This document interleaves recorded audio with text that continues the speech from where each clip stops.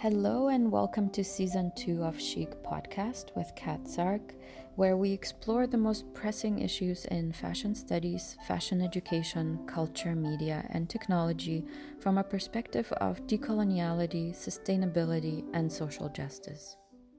The 29th episode was recorded remotely with Jasmine Chavez Helm, who is a fellow fashion scholar, researcher, and podcaster. And in 2015, she co-founded Unravel, a fashion podcast which focuses on fashion history. Jasmine grew up in La Puente, California, and in New York City.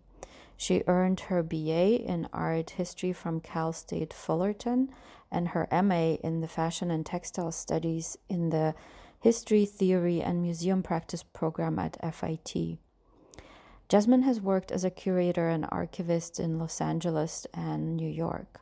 She's passionate about exploring the cross-cultural intersections between history, art, fashion, media, and people. Her current research and Instagram archive focus on the dress and textile culture of the indigenous people and Afro-Nicaraguans in the Atlantic coast of Nicaragua and Honduras. Dear Jasmine, welcome to Chic Podcast, and thank you for taking the time to record it remotely. Could you please introduce yourself and tell us more about your work and your interests in fashion? Hello, my name is Jasmine Chavez Helm, and I am the co-founder and co-host of Unravel, a fashion podcast, and it is a pleasure to be on Chic. Thank you so much for having me. I have worked in museums and fashion archives, museums and art galleries for over 10 years, with a focus on fashion for over 5 years.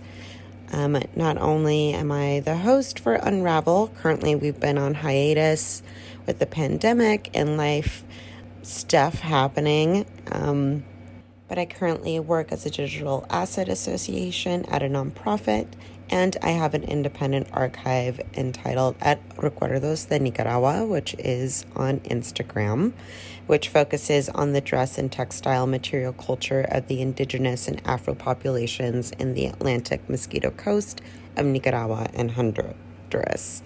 I have managed this archive for the last 3 to 4 years, and I am proud to say that we have hundreds of digital assets as well as about 50 to 100 physical objects. So it's grown immensely, and we hope to make sure it continues to grow. You're one of the co-founders of the fashion podcast Unravel, and what I love about your podcast is that you are always very critical about the various aspects of fashion and would provide critical commentary on different fashion news and events. My favorite episode was your discussion of the racist graduation show at FIT in the spring of 2020, just before COVID hit. What are your thoughts on fashion education, the importance of fashion criticism, and why we need to decolonize fashion studies and fashion education now? Dina, Joy, and I began Unravel to highlight the work of people of color, designers, and fashion figures in marginalized communities and subcultures that have not been largely represented in fashion history, because there's been really a focus on Western fashion from Europe and the United States. And even within those two areas of the world, there are obviously people of color throughout those areas. And even though our fashion and our style has been, lifted for inspiration and put out on the runway, the origins of it have largely been forgotten. So we not only wanted to focus on that and raise awareness regarding that, we also wanted to expand the canon of fashion history to include non-Western clothing, material culture, and history, which is largely not included.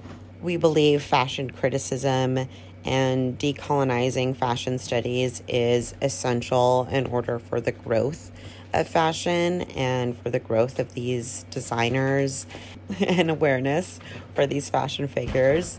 The industry has been pigeonholed with a focus on Western fashion for centuries. So I think it is about damn time that we start to expand it. And it seems as though the world is starting to catch on, that the larger fashion industry is realizing that it needs to reframe itself in order to be more quote unquote inclusive. Otherwise, it's just going to stagnate, and fashion always moves forward. If you could reform fashion education, how would you go about that? Oh, if I could reform fashion education, I would start by completely restructuring the curriculum to include designers of color or POC designers and fashion movements. Like I said previously, the current focus in fashion education is on Western fashion in Europe and the US. However, everybody wears clothes throughout the world and has a sense of style or representations of changes within style and expressions through clothing and through the body. And I remember when I was at FIT for my graduate program, we only had one semester of world fashion. And obviously it would probably take a whole PhD program, maybe even more, a lifetime to get through the history of fashion in the world. But really, one semester is ridiculously short. And I would expand that to a full year, at the very least, in terms of discussing quote unquote world fashion, which it's a funny name for it because it leaves off Western fashion, but it focuses on, anyway, I digress. And the reason why it is important to reframe the curriculum to not only include POC designers of movements and to expand the canon to include non-Western fashion is because so much of Western fashion in Europe and the US has taken inspiration and even more largely resources, not only natural resources, but labor from Asia, Africa, Latin America, and indigenous groups. So I think it is essential for us to reframe how fashion is thought of. I would also include a broad group of guest lecturers and specialists that could speak to such topics. Obviously, it's impossible for, one professor to be able to speak to everything. And I think it's so important because fashion does work in sort of, I don't want to say community-based, but it takes large networks in order to get fashion moving. And I think by having a large group of guest lecturers and these specialists to speak to these topics, it's sort of mirroring how the industry functions itself. I would also, especially for fashion history students, have a course or a mini course focused on various careers in fashion and what professional opportunities are available to students. I didn't realize that digital asset management, which is basically the organizing of photography within a database, was available to me. And it takes a lot of tools and skills that you learn from archiving, which I was lucky to have some graduate development and training in that within my courses. So that was one of the great things about the FIT program, is they did provide hands-on professional training for museum and archival industries. But the fashion world has so many opportunities, whether it's in marketing or communications or PR. So these are places where fashion history students can apply their knowledge and their expertise and move forward and have fruitful careers. Many fashion educators are slowly coming to see how unethical exploitation of people and the planet are rooted in colonial practices and white supremacist narratives of fashion history and fashion theory. But many are still reluctant to reform fashion education to include an anti-racist and ethical approach to fashion focused on inclusion. Why do you think the idea of fashion as elitist, exclusionary, and exploitative still appeals to people? I think the reason why it is appealing to think of fashion as elitist, exclusionary, and exploitative is because fashion is inherently escapist and fantastical and untouchable, and that's part of its allure. That's been its allure for centuries. And it's a much easier to keep something or someone, like certain designers, on a pedestal rather than face the true realities of the industry and its potential dark history and current impact. Being critical and analytical is uncomfortable, and it's so much easier to just think about fashion superficially because it has been thought of that way for so long. And it's not until really within the last 20 years, I think, fashion has been taken seriously as a cultural, a part of culture that is important and is so much more complex than what it's been previously thought. It's always been thought of as frivolous, and a lot of the frivolity has a lot to do with it being part of the female domain and part of women's lives, which obviously sexism believes that women are inherently frivolous and not as intelligent or complex as things associated with the male, quote unquote, domain. And really, the more we investigate fashion, the more exhibitions that go up, the more films that are made showing just the real genius and the complexities surrounding the industry, not only the industry, but the history, the more we realize that fashion is an important part of our culture and has a lot of reach throughout our lives. And in order to really investigate that, we need to be analytical and be critical and really make designers and the industry face itself and make them sort of rethink how they're doing things. And it is working slowly but surely. We have fashion publications that are beginning to be more inclusive, quote unquote.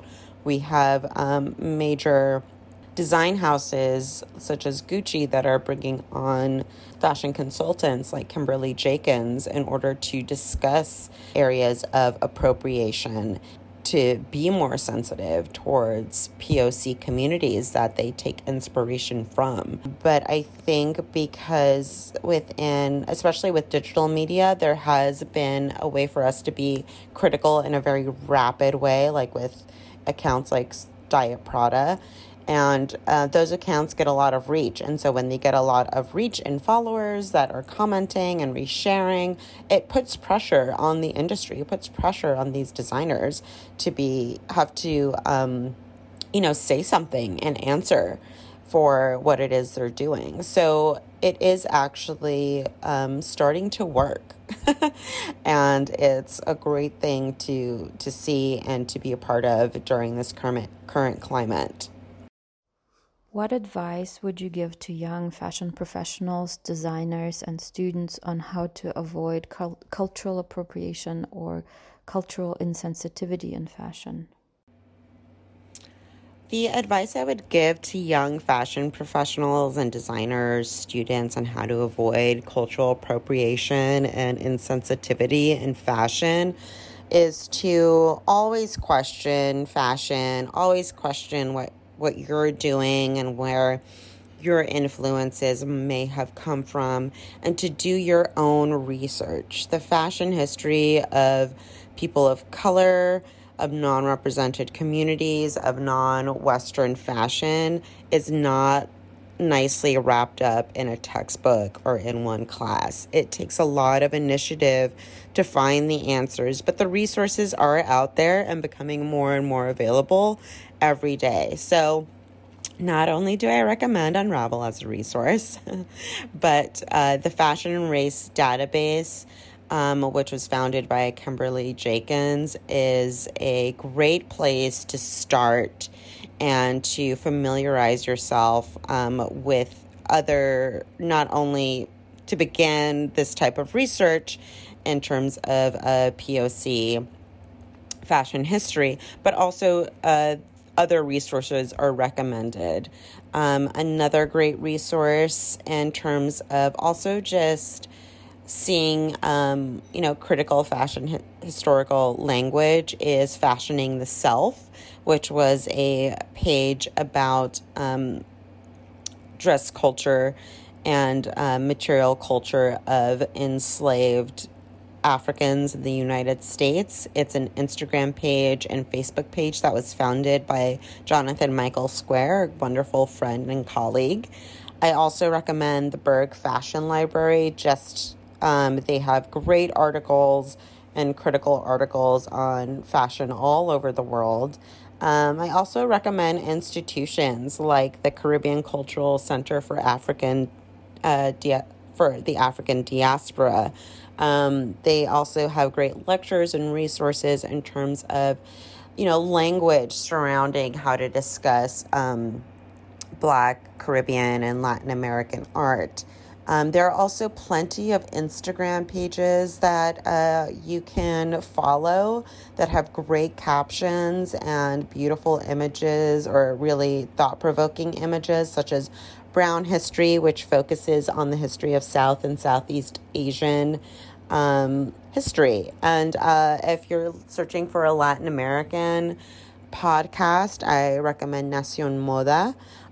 It is in Spanish, but it is a great fashion-based podcast focused on Latin America, and they do a lot of questioning and regarding cultural appropriation, in addition to broadening and the fashion dialogue to include Latin America. If you could curate any fashion exhibition, what would you include and why? Oh, if I could curate any fashion exhibition, what would I include and why? This is a tough question. I've curated several shows I was curating for about 5 years. Most recently, I was part of the Caribbean Cultural Center for African Diaspora Institute, also known as CADI, in New York. I was one of their curatorial fellows, and you had to pitch an exhibition. And for that exhibition, it was called Fashion Statements of the Mosquito Coast, which was focusing on the dress of the indigenous and Afro populations in Nicaragua and Honduras from colonization to the present, and inclusive of current reclamation practices. So I would love to do that show, but I have yet to see an exhaustive Latin American and Caribbean fashion exhibition that covers periods from the pre-Columbian period to the present. And it would be a massive undertaking. It would probably take years to really put this show together. But I believe a large institution like the Met or the Getty has the space and the funding to take on such an endeavor. And of course, you would have to work with institutions all over Latin America and with specialists in, pre-Columbian cultures and indigenous cultures of the area. But I really feel that Latin America is forgotten as an important fashion center. Not only has Mexico, Central America, the Caribbean, and South America influenced numerous styles and trends throughout history, but it's also been a resource center since the 1500s. from everything from cochineal and logwood used for dyes to precious metals such as silver and gold. And this conversation really has not been discussed to its fullest. And I think it would be a really exciting, beautiful, intoxicating show, but it would also be incredibly thought-provoking and really reframe Latin America, showcase its influence throughout the greater fashion system. And is there anything else you would like to share with our listeners?